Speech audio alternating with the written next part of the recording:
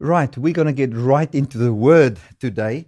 Today, I want to talk about the power of the resurrection of Jesus Christ. That is what I want to talk about. I've realized that what was going on in South Africa in the last week, when we look at all the riots, when we look at all the looting, thousands of businesses burnt, 160 to 170 malls that has been looted and burnt down. When we look at the weakness of the police and the army in the beginning, where they weren't really getting things done, well, later on they did. When we looked at all the negative things, and this is what I want to get at, and we then looked at what the answer to these problems was, the suggestions that came forth to what would be the solution to all these problems, I just realized that I have to preach this message of grace, the gospel, so powerful and so fearlessly as never before in my life.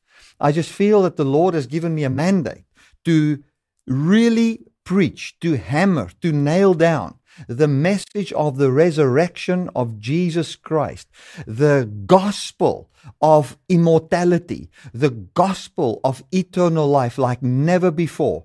And that is what I'm going to do unashamedly. I'm going to preach it, and those who grab it will experience the life of it. And I want to encourage you like never before in your life to open up your heart to say, Lord, it is about your grace. It's about your goodness. It's about your love for us manifested in the resurrection of Jesus Christ. The answer to every person's business problem and how you feel about it, what it does to you in your heart, is a belief and a life born from the bodily raised Jesus and having a hope of immortality. That sounds as if these two things cannot come together.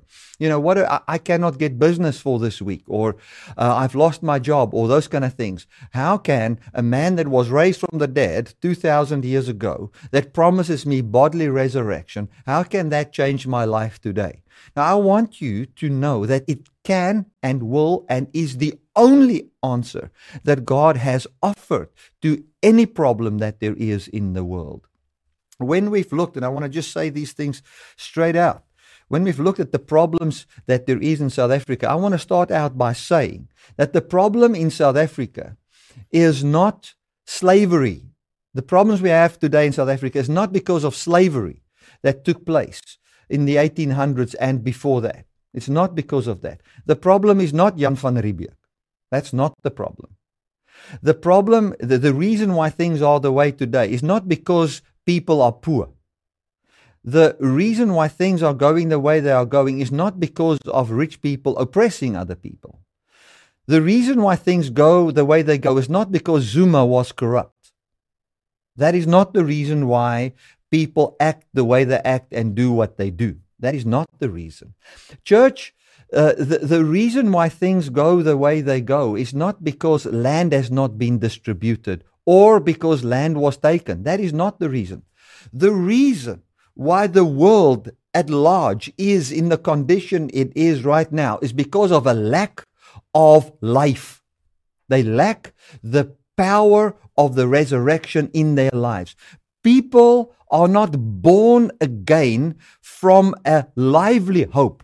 They don't understand the death, the burial, and the bodily resurrection of Jesus Christ, from where their intellect, their way of thinking, their logic is derived to the point that everything that they address is from the logic of the resurrected Jesus Christ. Every Christian, every preacher should know that the only answer to any problem in the world is Jesus being raised from the dead, believed upon, and when you believe upon him, you are believing that you shall have exactly the same as what he has, that you will inherit the earth, that he is the source of all life, and as you believe upon him, his spirit will come upon your flesh and start to glorify your flesh. And your flesh, which was subject to sin and death and decay and stress and worries and all those kind of things, will start to find the first signs of the illumination unto eternal life, and fears will fall away from you. In our web pastor meeting that we've had, I think it was on Thursday, one of the web pastors said the following.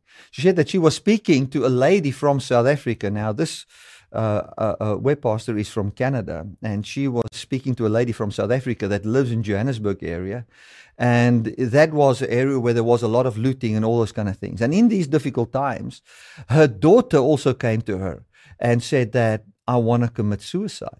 You know what she said to her daughter? Now, this lady has been established in the good news of the resurrection. She's come to the place where her life, her logic, her reasoning, her understanding, her faith, her emotions, everything is born from the reality of Jesus raised from the dead and our resurrection and eternal life physically. She answered her daughter and she says, my daughter, I love you with everything in my heart. And if you do such a thing, we would really miss you. We would miss you. But Jesus will heal our hearts. And I just want to tell you, we don't fear death in this house. I'm not afraid of death, for God has given me life. Now, isn't that just an absolute shut up by the Holy Spirit to the voice of death in that house?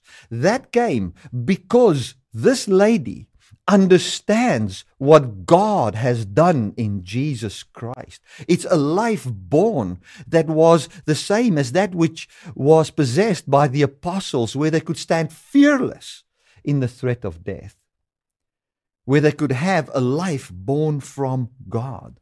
Glory to God. I just want to mention to you that in this past week, I've preached 4 messages on eternal life, which you need to watch. And it will bless you. It will rejuvenate you. It will bring excitement to you. It will take fear away from you as you understand that everything is about the resurrection of Jesus, His rulership in the earth, heaven coming to earth, we living forever with God, that nothing can take anything away from us, that we've got eternal life. The answer to the world's problems, according to God's analogy, when He took everything into account on what was wrong in the world, is an empty grave. It's an empty grave. That's God's answer to the problems of the world.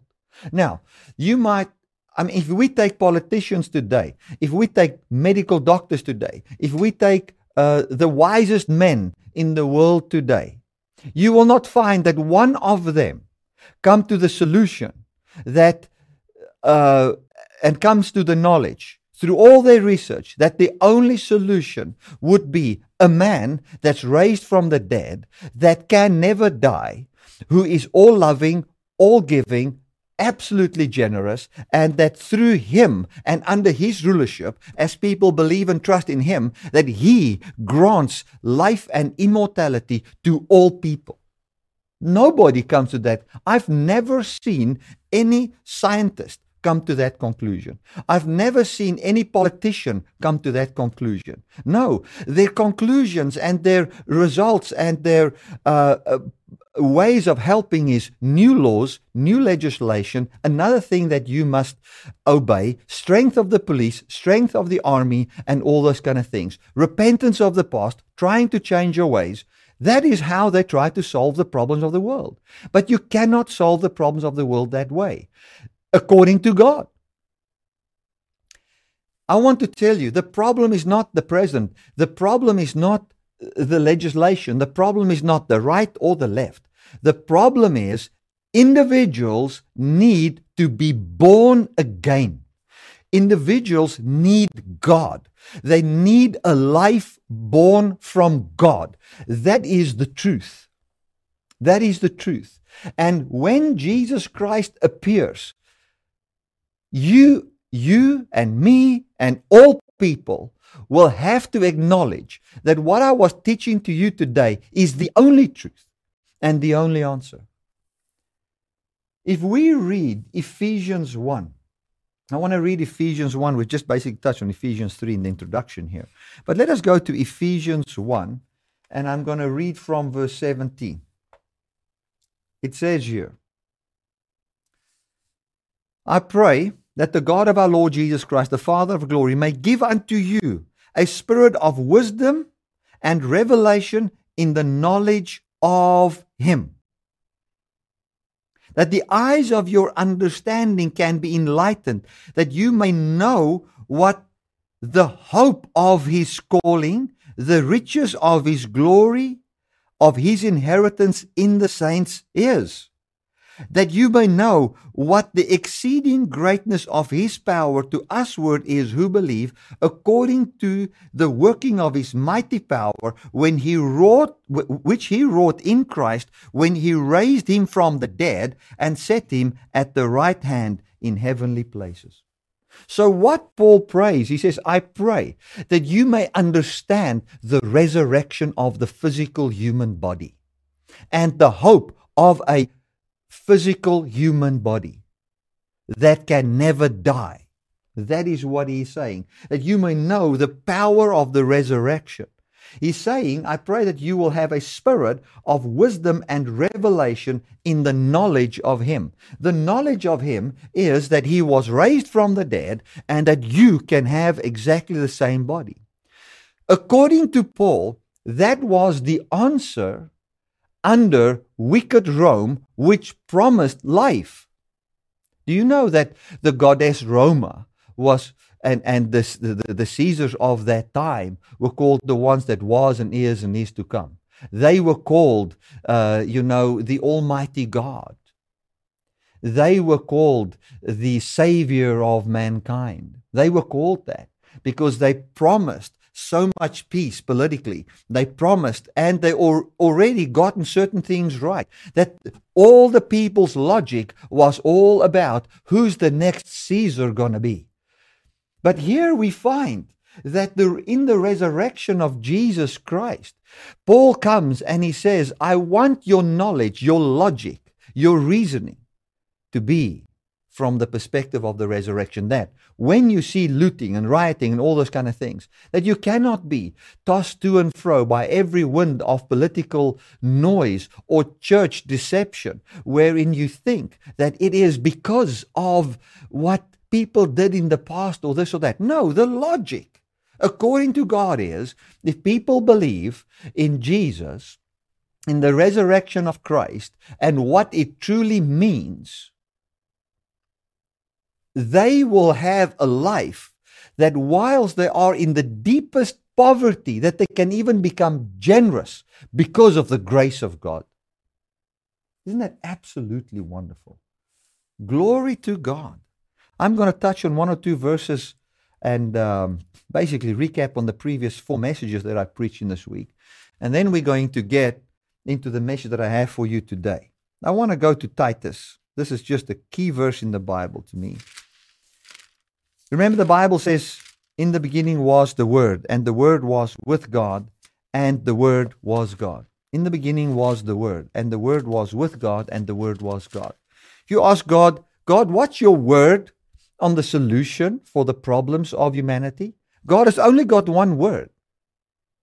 The word that was from before the world began, before time began, that became flesh, that is seated at the right hand of God now.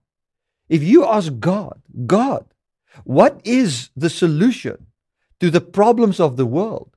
He's not going to give you a political answer. I can promise you now. He's not going to say, President Cyril Ramaphosa or the next president, or if you vote right, or any of that. He's not going to come with that. Neither is he going to come with any message on how we need to try and correct the past. He's not going to come with that. He's going to point you to the future. He's going to point you to the empty grave of Jesus. He's going to point you to the man, Jesus our Christ seated at the right hand of God. He's going to point you to his rulership. He's going to tell you to believe upon him so that the spirit of his life can come on your flesh, so that your flesh can start to experience the glorification, that you can be healed from death, man, in you. He's going to say the problem of the world is death. That is the problem. That is this fruit that people bear is the fruit of death. The problem is not the fruit. The problem is why the fruit is there. The fruit is the root is death. Mortality in the human body. That is the problem. The problem is people are dying. That is the problem. And they need to be born again from a new and lively hope. Like Peter says, we are born again from the hope that we will be bodily raised. That means we have a brand new life today from the hope of the resurrection. That is what it is all about. Glory to God. That is the answer, according to the early church. That is the answer to God, and that is God's word on the matter. If you look at any problem, Lord, what about the crime in South Africa? What about if we take America, for instance, what about the stealing of votes that took place? God has only got one word. That is the resurrected Jesus Christ. That is God's word on it. What he's saying is, this man is Lord. As you believe upon him, he's your message about your future, man. God, what's your message about my future? The resurrected, glorified, bodily raised Jesus.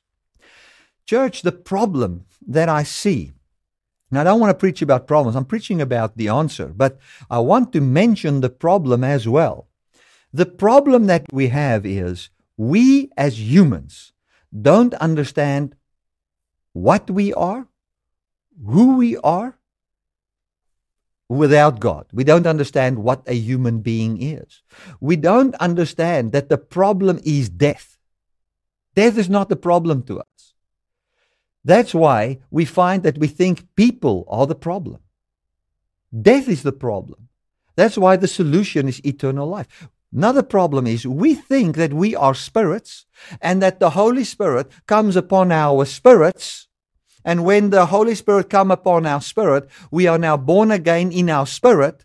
And when we are born again in our spirit, then we are okay in our spirit to go to heaven, offering no solution for the flesh wherein we dwell today, which is our reality today, which is our world today, which is the place wherein we live. Everything is physical. I mean, here I said there's a physical microphone, there is a physical Bible, there's a physical Helena, physical children. Even when our dog died, the physical dog died, and it had an effect on us. Where the world needs a solution is not in their spirits, which they think is already immortal. No, where the world needs a solution is the world needs life in the physical. That's where the world needs life. And that is the only solution that God has offered. It is life in the physical. It's life in the physical. An empty grave, God's answer to the problems of the world, is an empty grave, a glorified man or a resurrected man, and more than resurrection, a ascended on high Jesus Christ, in which we can believe, from where we have our hope, from where we have our understanding, which is our logic about everything. Which is when I look at the resurrected Jesus Christ, he is my logic about my son's business. When I look at the resurrected Christ, he is my logic about my son, if next year he's going to study or not. He has the life of God, man. And that life is not somewhere in heaven gone, not real. No. God's promise to my children, God's promise to me, God's promise to my wife, God's promise to each one of you is in the flesh. It is eternal life in the flesh. The threat of not having a job, the threat of not getting a sponsorship to go and study, the threat of not having a photo shoot, the threat of losing your job when you work, those threats have been rendered null and void through the inner knowledge of eternal life physically. The threat of not having a job, what's behind the message is, well, if you don't have a job, what's going to happen? You will not be able to make a living. Well, I'm not scared of not being able to make a living. I've come to the understanding that I cannot make a living anyway. And eternal living was promised to me from before time began, and that eternal living was manifested. It became flesh. It was much more than just a promise of God. It materialized. We beheld it. The apostles 2,000 years ago saw it, touched it, handled it, felt it, and testified of this eternal immortality that the Father has promised. They saw him. More than 500 people saw him. He was raised up into glory, where he sat down at the right hand of the Father, not to be in the world, but from where he rules in this world over them that believes upon him. That is, with that in mind, and that being the truth in me, no message on you will not be able to make a living, a job or a business deal or something promising you a bit of making a living can have any voice anymore. Fear for my children not to have jobs, fear for my children not to be able to go and study, fear for that has been eliminated, ruled out of my life through the true knowledge of our eternal life that is not a spiritual thing, it's a physical thing. We must make the gospel much more physical. That's what we need to do. We need to understand spiritual doesn't mean not material. Spiritual simply means eternal source of life. A spiritual body is an eternal, is a physical body that has received a source of life that can never die. That is what the gospel is about. The gospel of Jesus Christ, friends, is not about where you go when you die. That's not the gospel. The gospel of Jesus Christ is the message that the eternal God has granted eternal life and immortality to physical human beings. That is the gospel. That is the good news of Jesus Christ. That is what it is all about. We can read Titus here. Listen to Titus 1. Paul, a servant of God and an apostle of Jesus Christ, to further faith of God's elect and their knowledge of the truth that leads to godliness. So what Paul says is he's an apostle for the purpose of furthering and strengthening the faith of God's elect and to give them true knowledge in the truth that leads to godliness. The truth there refers to the reality that Jesus was really raised from the dead. It's true, it's not a lie. He says this furtherance of the knowledge and this furtherance of the faith is in the hope of eternal life, which God, which does not lie, promised before the beginning of time. And this promise before the beginning of time has before the beginning of time, and which now at his appointed season he has brought to light through the preaching that is entrusted to me. So what he says is, listen, I, Paul, the apostle, and church, this is how we need to read the apostles' writings. This is how we need to read the New Testament, everything that Paul wrote. Paul felt that he was called to help the church to have greater knowledge, deeper understanding in the hope of bodily, eternal life, bodily immortality, to have a furtherance of understanding, a greater understanding in that. He says that message, that is what God has promised before the world began. That's what God promised Adam. God promised Adam that he said to Adam, Adam, I want you to eat of the tree of life. What would the tree of life be to Adam? It is belief that Jesus Christ would come, that a man would come after him, through whom bodily immortality would come to all. Because before the world began, God promised that through the man, Jesus, He would give eternal life to all people that believe upon Him. Adam didn't believe that. He says, well, we don't need a man in the future to come to give us eternal life. We can right now have eternal life in ourselves by ourselves. We are eternal spirits that just live in bodies. We are eternal anyway. Why do we need eternal life? Paul's Gospels, Paul's letters, everything that he wrote was found in the fact that he saw a physical man raised from the dead that can never die on the way to Damascus. Everything is from there.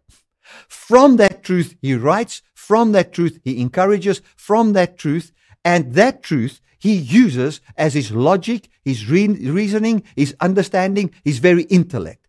Paul's intellect about everything. Paul's intellect about how a husband deals with his wife, how a wife handles herself. Paul's intellect, his logic about everything is found, it is established, it is rooted in the fact that he saw an immortal, eternal, physical man, Jesus Christ, that did live on the earth while Paul lived when he was a teenager, when he was young. There was a man called Jesus going around in the temple, that went to the temple, that disrupted the temple, that was throwing things around there, talking about his father's house and all of that. Paul definitely had knowledge about Jesus, I believe, according to my opinion. When Jesus lived on the earth in Jerusalem, Jesus was a big deal. Back then, Paul had to know about that. Then he heard that he was crucified, and then Paul said, yeah, you know, that the charlatan is now killed, and glory to God that he is killed now. We as Pharisees can continue.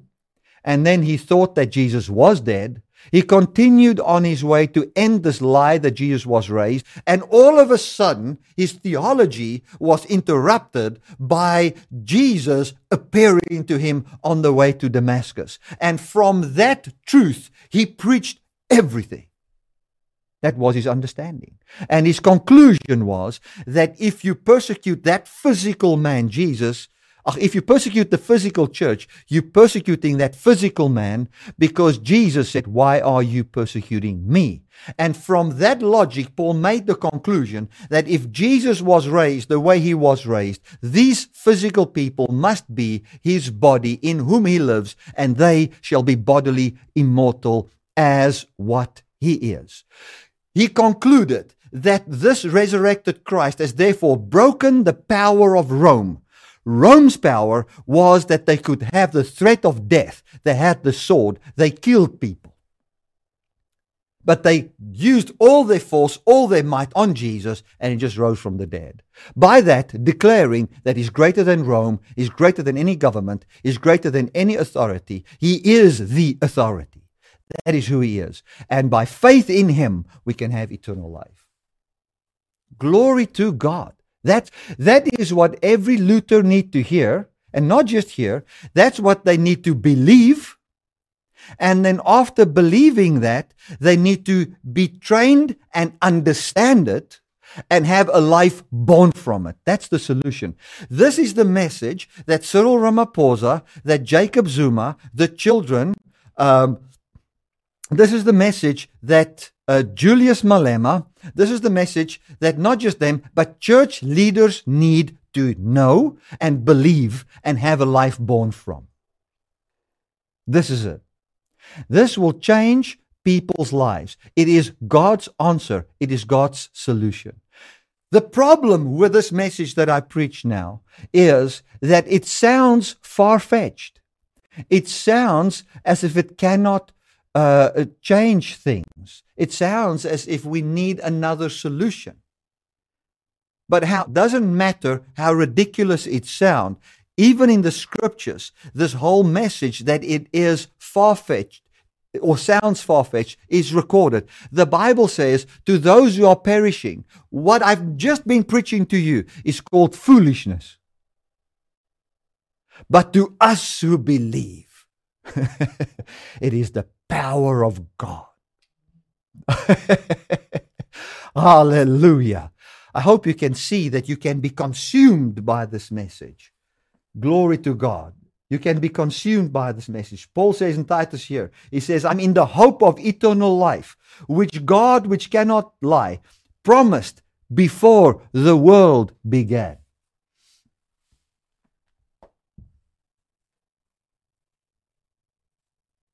Listen to this. 1 Timothy 1:9. Who has saved us? Talks about being saved. He says, this Jesus has saved us and called us with a holy calling, not according to our works, but according to his own purpose and grace, which was given us in Christ before the world began. Okay, so eternal life. What is eternal life? Eternal life is not where your spirit goes to heaven and where you're going to live one day in your mansion through the bricks you've sent to heaven by the good works that you've done on the earth. I remember the time when it was like, every good work you do is a brick you send to heaven, and God is building a mansion there for you. No. God is not building a mansion for you in heaven. God is building a mansion on earth, and you are a living stone, his temple, and his dwelling place is earth. This physical planet. That's why the Bible says the meek shall inherit the earth. Glory to God. That's what it's about. And we will have the fullness of the Godhead bodily manifesting in us, and that is what is called God is all in all.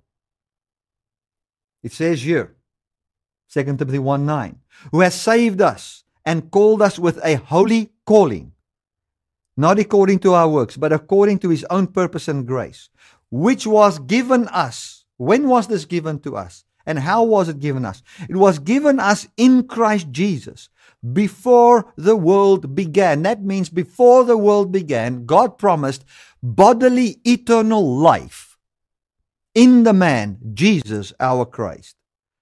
He says, but that promise that was before the world began is now made manifest by the appearing of our Savior, Jesus Christ, who has abolished death. What is the problem with people in the world? What is the problem of South Africa? What is the problem with America? Listen, if anybody tells you Joe Biden is the problem in America, they have lied. If Christians tell you that, they say Joe Biden is the problem in America, they've lied to you.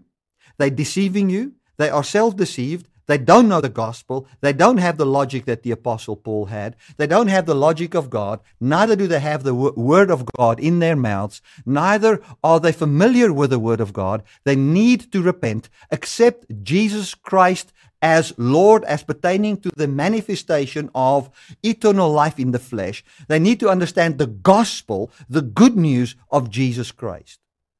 The problem is not the Joe Biden. The problem is also not Donald Trump. The problem is death, man. That is the problem. Jesus Christ, here it says. Listen, here it says. I'm going to read it to you again. 2 Timothy 1:10.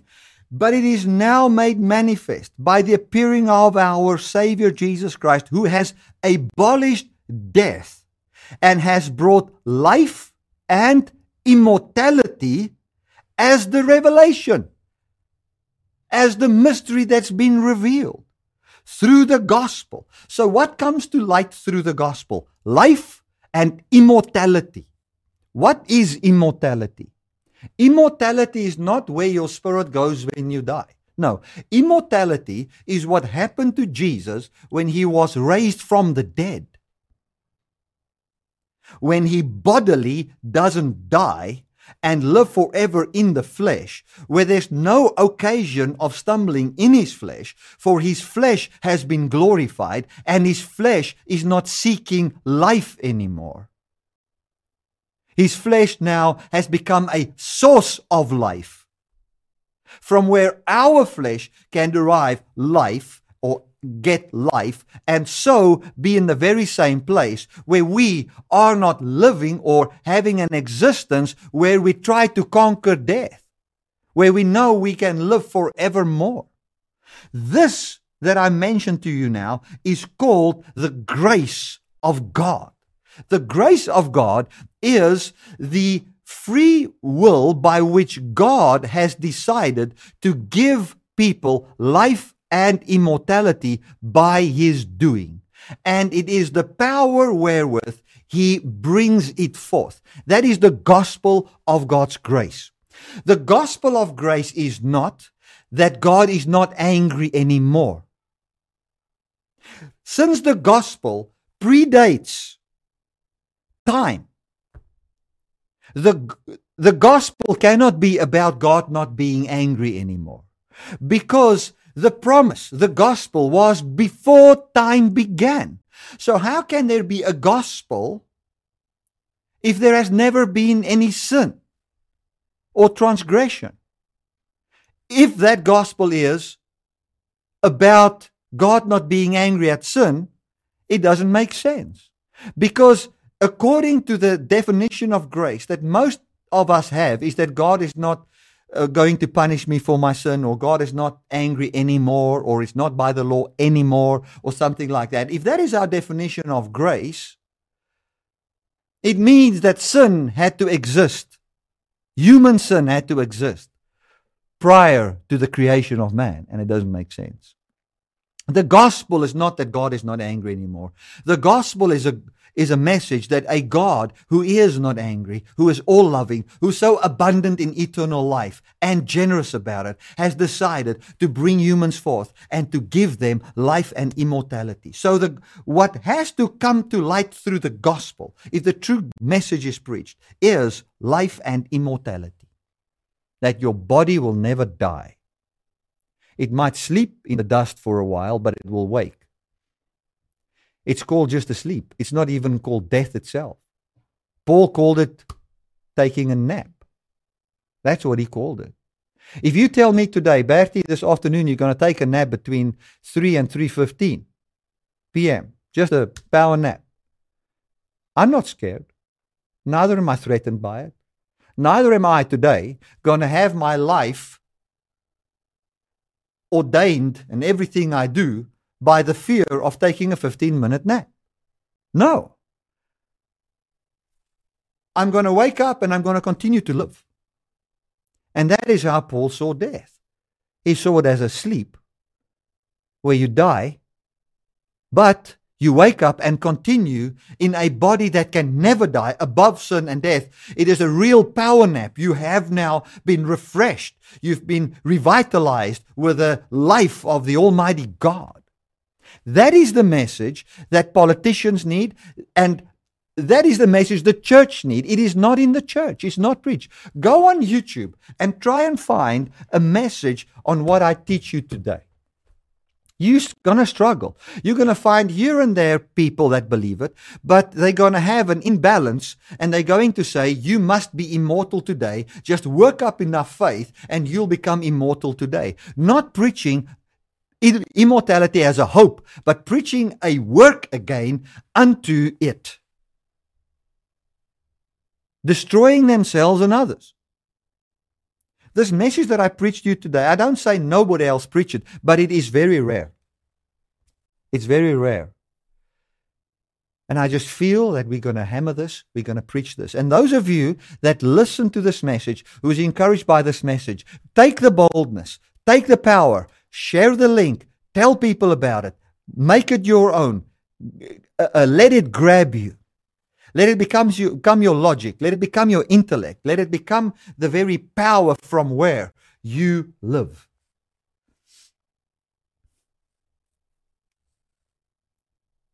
Let us go to 2 Timothy. How long have I preached altogether? 40 minutes, okay. I mean, guys, you don't have to drive to church. You don't have to drive back. Just enjoy. We use a bit of extra time. What do you say? And listen, you've got eternity. Time is not short. Glory to God. Let's enjoy the message. And if you have to go, you can watch this later on YouTube. Let us first go to 2 Timothy. And we're going to look at 2 Timothy 2, verse 8. And we're going to hear what Paul says the gospel is. Remember Jesus Christ, raised from the dead, descendant from David. This is my gospel.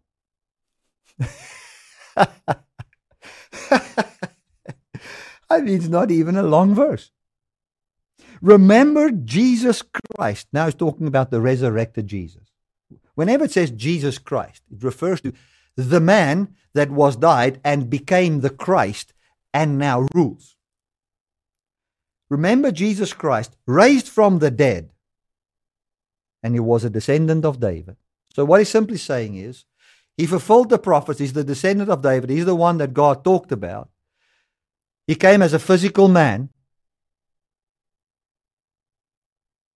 and that he was raised from the dead. That's his gospel. Didn't even mention the cross. I'm not saying you don't have to preach the cross. I'm not saying that you cannot preach the resurrection without the cross, because the man had to die. But it's not about the cross. It's about the resurrection. That's what it is about, and the ascension. And he says, for this gospel, I am suffering, even to the point of being chained like a criminal. Amazing. He's preaching, he says, my gospel is that Jesus Christ was raised from the dead. Hallelujah. That is the gospel. And if the gospel is the answer, the message that Jesus was raised from the dead and what it means is the solution to all the problems that there is in the world today. Let's go to 1 Corinthians 15. I'm just laying the foundation for today's message still. 1 Corinthians 15, it says here, now brothers and sisters, you're going to just hear this beautiful wording of the NIV here. Now, brothers and sisters, I want to remind you of the gospel I preached to you, which you received and on which you have taken your stand.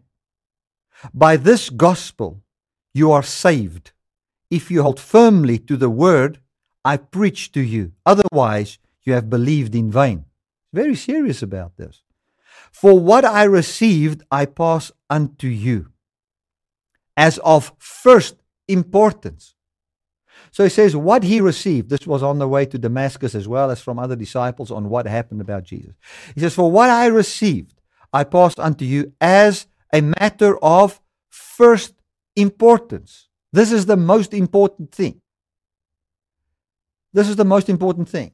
If you as a preacher think the problem is a political party, if you as a preacher think the problem is people in some way, you have not understood the gospel. If that is what you tell people, if that is what you are spreading, and you offer solutions other than the gospel, you're busy with what is temporal, that will pass away, that's got no lasting effect, that cannot set people free. It's got a show of wisdom, but it's not have got any power unto satisfying mortal flesh that is screaming for life with life. If we can realize that the problem of humanity is mortality, the problem of humanity is mortality, and that God is the only immortal, and that He has promised immortality to humanity, and that He has come and brought it now to light through the gospel, which Paul declares as the resurrection of Jesus. If we as preachers believe that, we will find the world change. So, the gospel is what is of first importance. And what is of first importance? What is the most important thing that there is? Let me read it.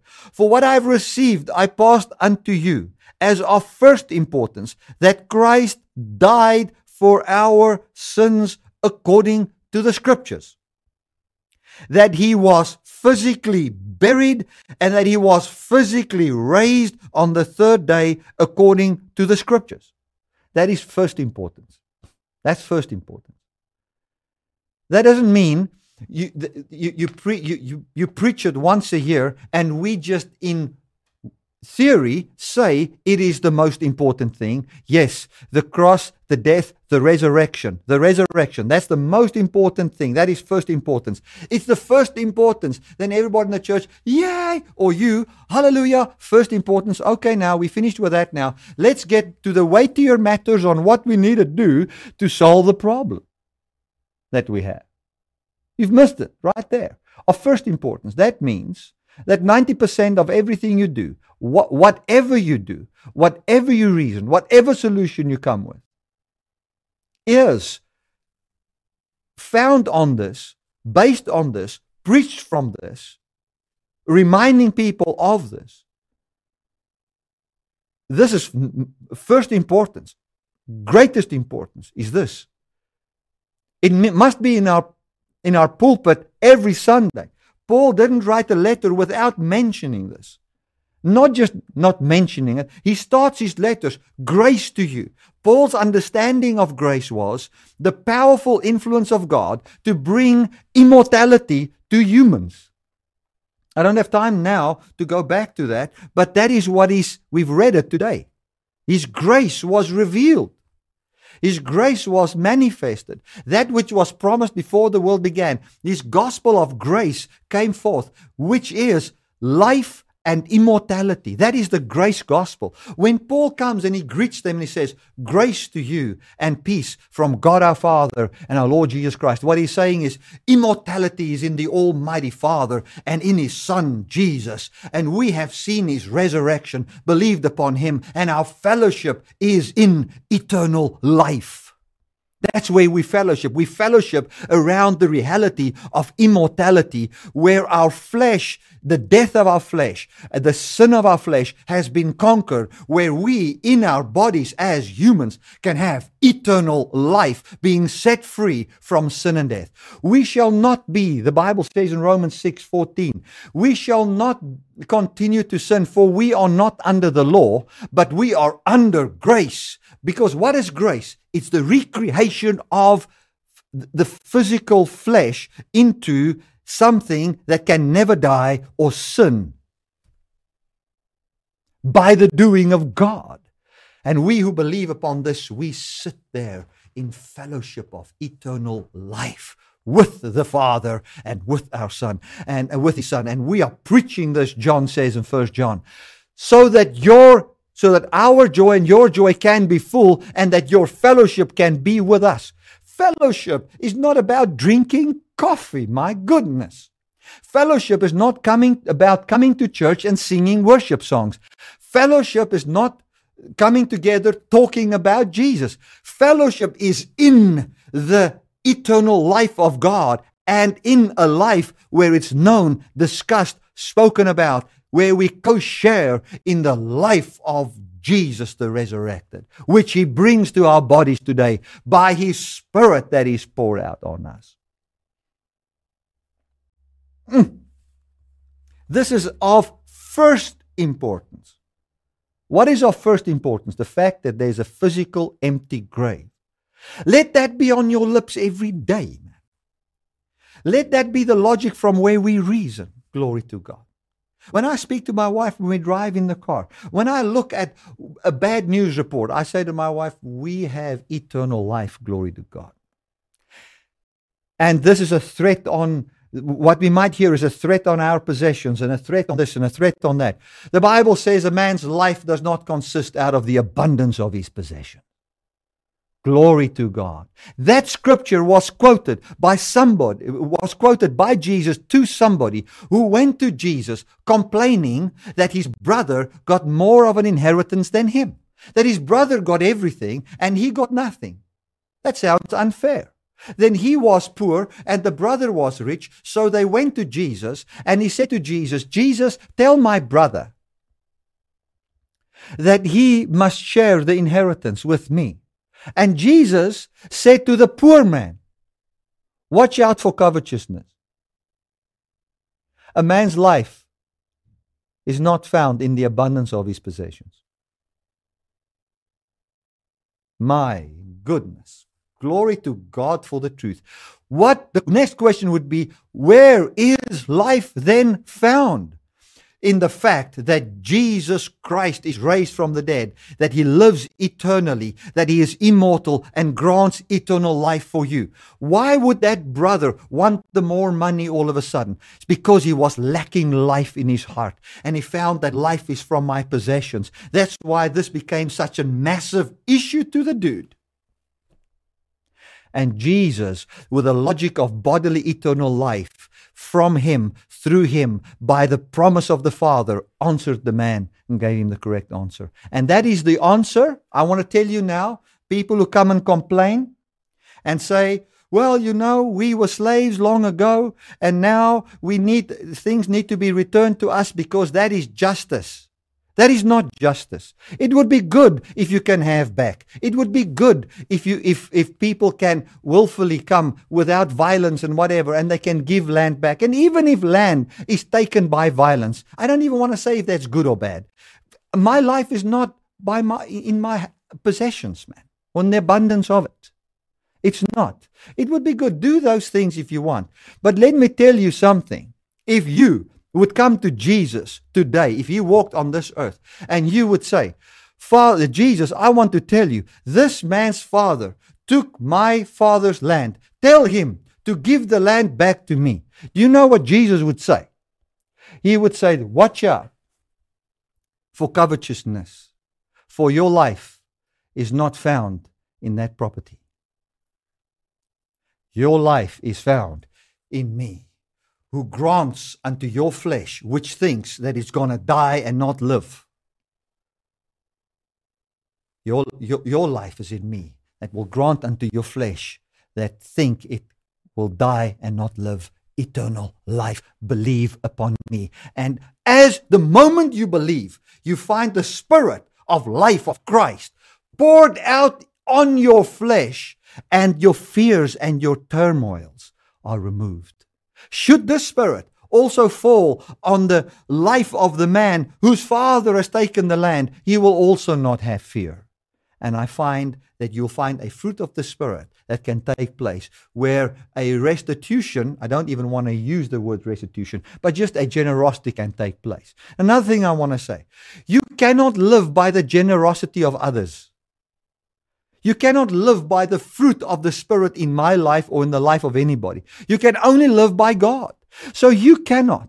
I remember there was times in my life when I was in the ministry, in the beginning days, when my life was financially, I was hoping for people to bear the fruit of generosity so that I can live. No, that's not like that anymore. I cannot live by the fruit of the Spirit that someone else has. The fruit of the Spirit that someone else has can be a light unto me to point me to the Spirit. But we cannot find life. Church, we need to teach our people that they cannot, rich and poor. We need to teach our people, Africa, South Africa, America, Canada, Europe. And if I'm thinking now, especially in South Africa, we need to teach our people in the poorest of churches. This message is a solution, man. Teach the people that they cannot wait for people to grant them something physically in this world before they can start to live. Their life is in Christ. Let them have joy now by God.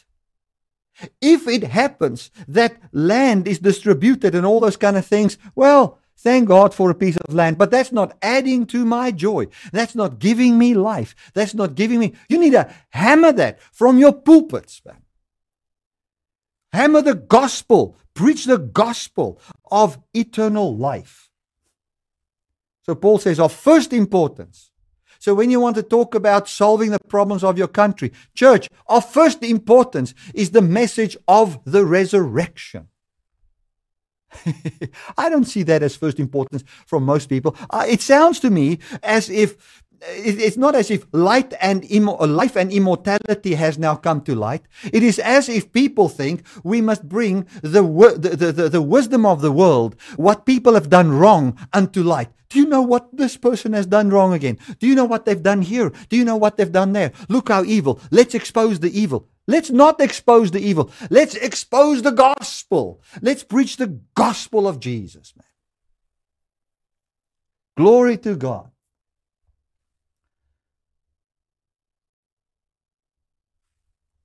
I think I have to end off. How long have I preached there? 55. If I say I'm going to end off, it just means nothing.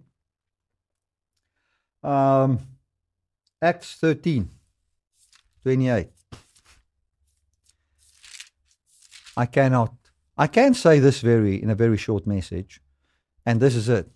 Jesus was raised from the dead, and He is Lord. Amen. That's the whole gospel. Jesus Christ, descendant of David, was raised from the dead. That is the whole gospel. I can say that, and that would be enough. I don't have to preach any longer than that. That is the whole gospel.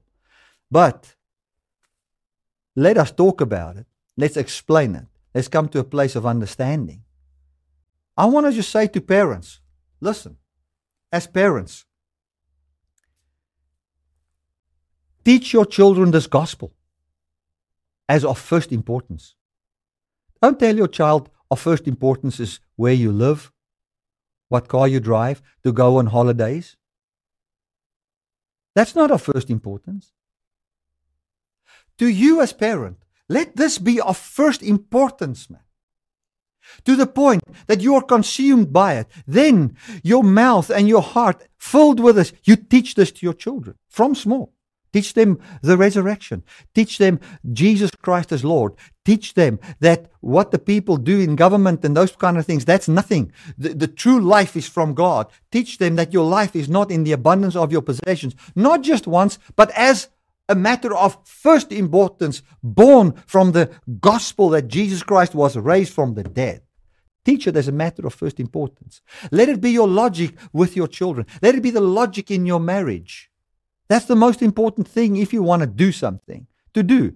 What you can do is stand under the glory of God's resurrection in Christ and let that become your logic and your reasoning and let it be the answer to everything to your child all the time. That is it. But that sounds like a fanatic. No, that is being consumed by the life of God. Hallelujah. But Dad, they've mocked me at school and those kind of things. Son, we will go and sort that out. I'll go and talk to them about it. But let me tell you something. There will always be a mocker. There will always be somebody that bullies you. There will always be somebody that does that. But your life is not found in what he does. Your life is not found in people's acceptance. Your life is found in the resurrected Jesus Christ. And then you love on your child and you bring him scriptures, man. We as parents, we're not stupid. A lot of us that's watching me today, you've got degrees. You've got, many people you've worked jobs for years. You've got degrees and all those kind of things. Use that brain of yours. Use that intellect of yours. Memorize a few scriptures. Think of the gospel of God's life. Let it be that which is in your heart of first importance. Hallelujah. It's not a sin. It's not a law, that's going to kill you if you think of the gospel of Jesus and knowing it and understanding it. And I wanted to go to Acts 13:28. Acts 13:28. Here it is.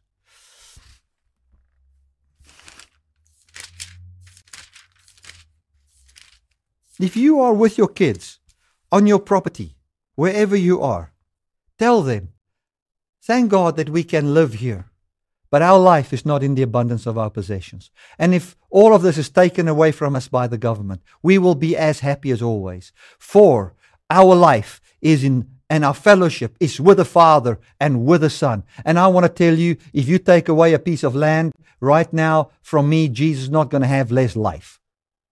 My fellowship is with the Father and with the Son, not in our property, but in the fact that immortality has come to life and to light. Glory to God. Acts 13:28. I'll end off with this.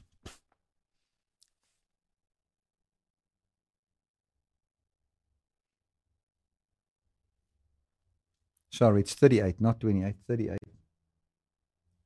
You can do 28 to 34 as well, but let's just do from 38 there. It says, now, when David has served God's purpose in his own generation, he died. He was buried with his ancestors, and his body decayed. But the one whom God raised from the dead did not see corruption.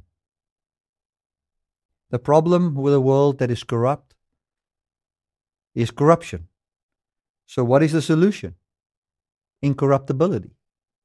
Eternal life. That's the solution.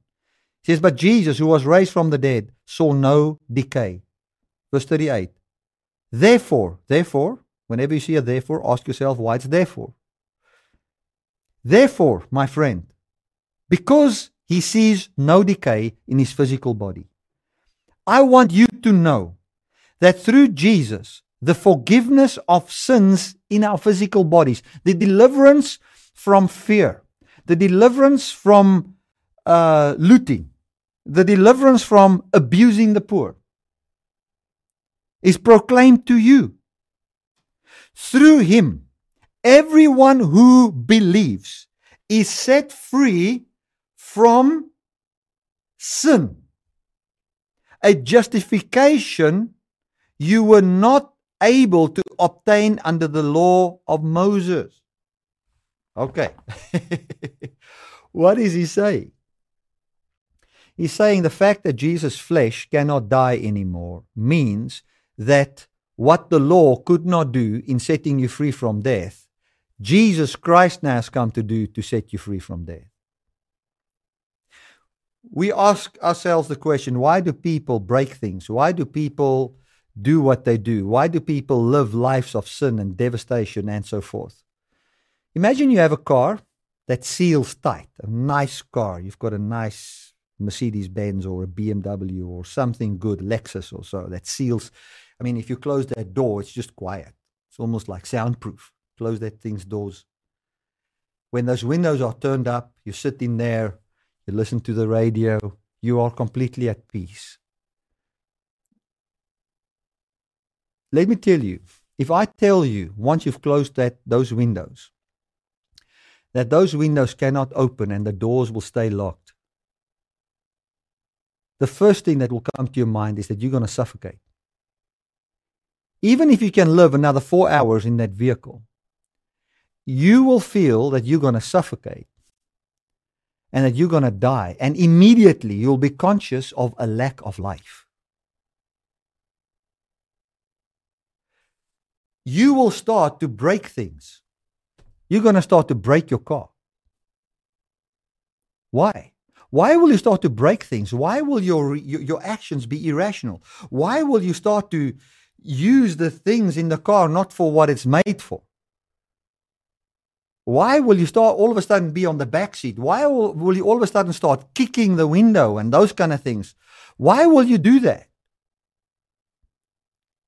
While you still have a lot of oxygen, why you can still live many hours there? Why will you do that? It's because of a lack of life. Because of a lack of life.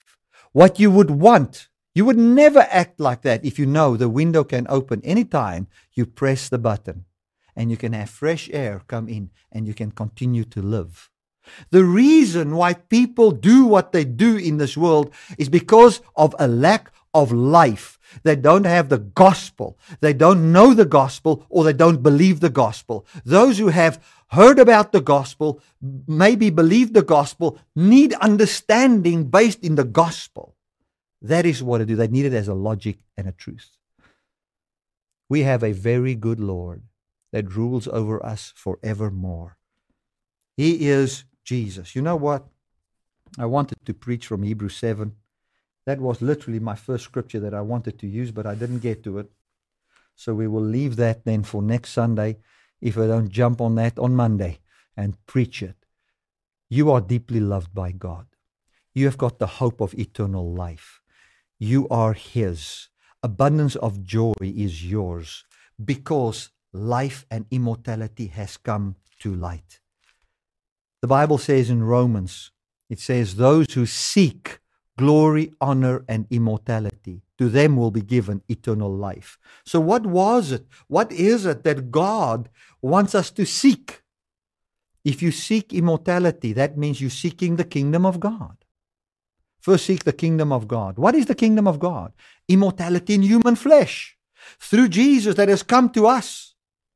And all these things, talking about a house and place to stay and a job and food and clothes and all those things shall be added unto you anyway. But seek that. Seek understanding in that. Glory to God. Eternal life is yours, friends. You are deeply loved by God. Amen. Let us pray together. Father, if I think of 1 Corinthians 15, where the gospel is of utmost importance, the message of the resurrection. If I think of Paul saying that Jesus was raised from the dead, a descendant of David, and this is my gospel. It is so simple. If I think of the promise that was before the world began, we cannot but rejoice in the resurrection of Jesus the way Paul and the apostles rejoiced in it. Thank you, Lord, when we think of our fellowship, that it is inside eternal life. We cannot but experience that life. Thank you, Lord, that your Spirit is poured out on flesh, that as life is in the blood, we find that your Spirit starts to flow in our veins and bring glorification to our physical bodies. The fear of death disappears in our revelation of eternal life. Thank you, Lord, that you remove this Gnostic mentality where we think that it is only about where our spirits go. Thank you, Lord, that you've come to bring the realization that it's not about our spirits. It's about humans living forever in Jesus Christ. Thank you, Lord, for your truth. Thank you that we can boldly speak these truths. I pray for the church. Thank you that leaders will have the boldness and the strength in the inner man to walk in the gospel and preach it. Thank you for that, Lord, in Jesus' name. We pray for people in high places. We pray for our leaders, and we say that we welcome the rulership of the kingdom of God over them. They are not bad. You died for them, Jesus. You rose for them, and they are welcome. We don't discriminate against them. They are loved by you. And thank you, Lord, that we see them also as people valuable, worthy worthy of your death and resurrection.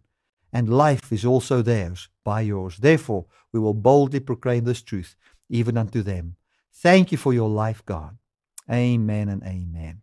Thank you so much that you've watched this message and that I could serve you with the good news of Jesus Christ today.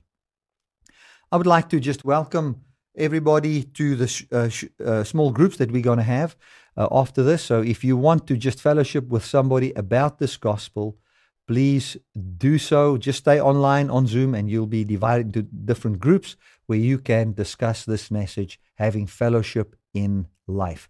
This message will also be streamed on YouTube later today. Share it with some people as you feel to do so. And also, if you feel to do it, just give a thumbs up on Facebook or on YouTube.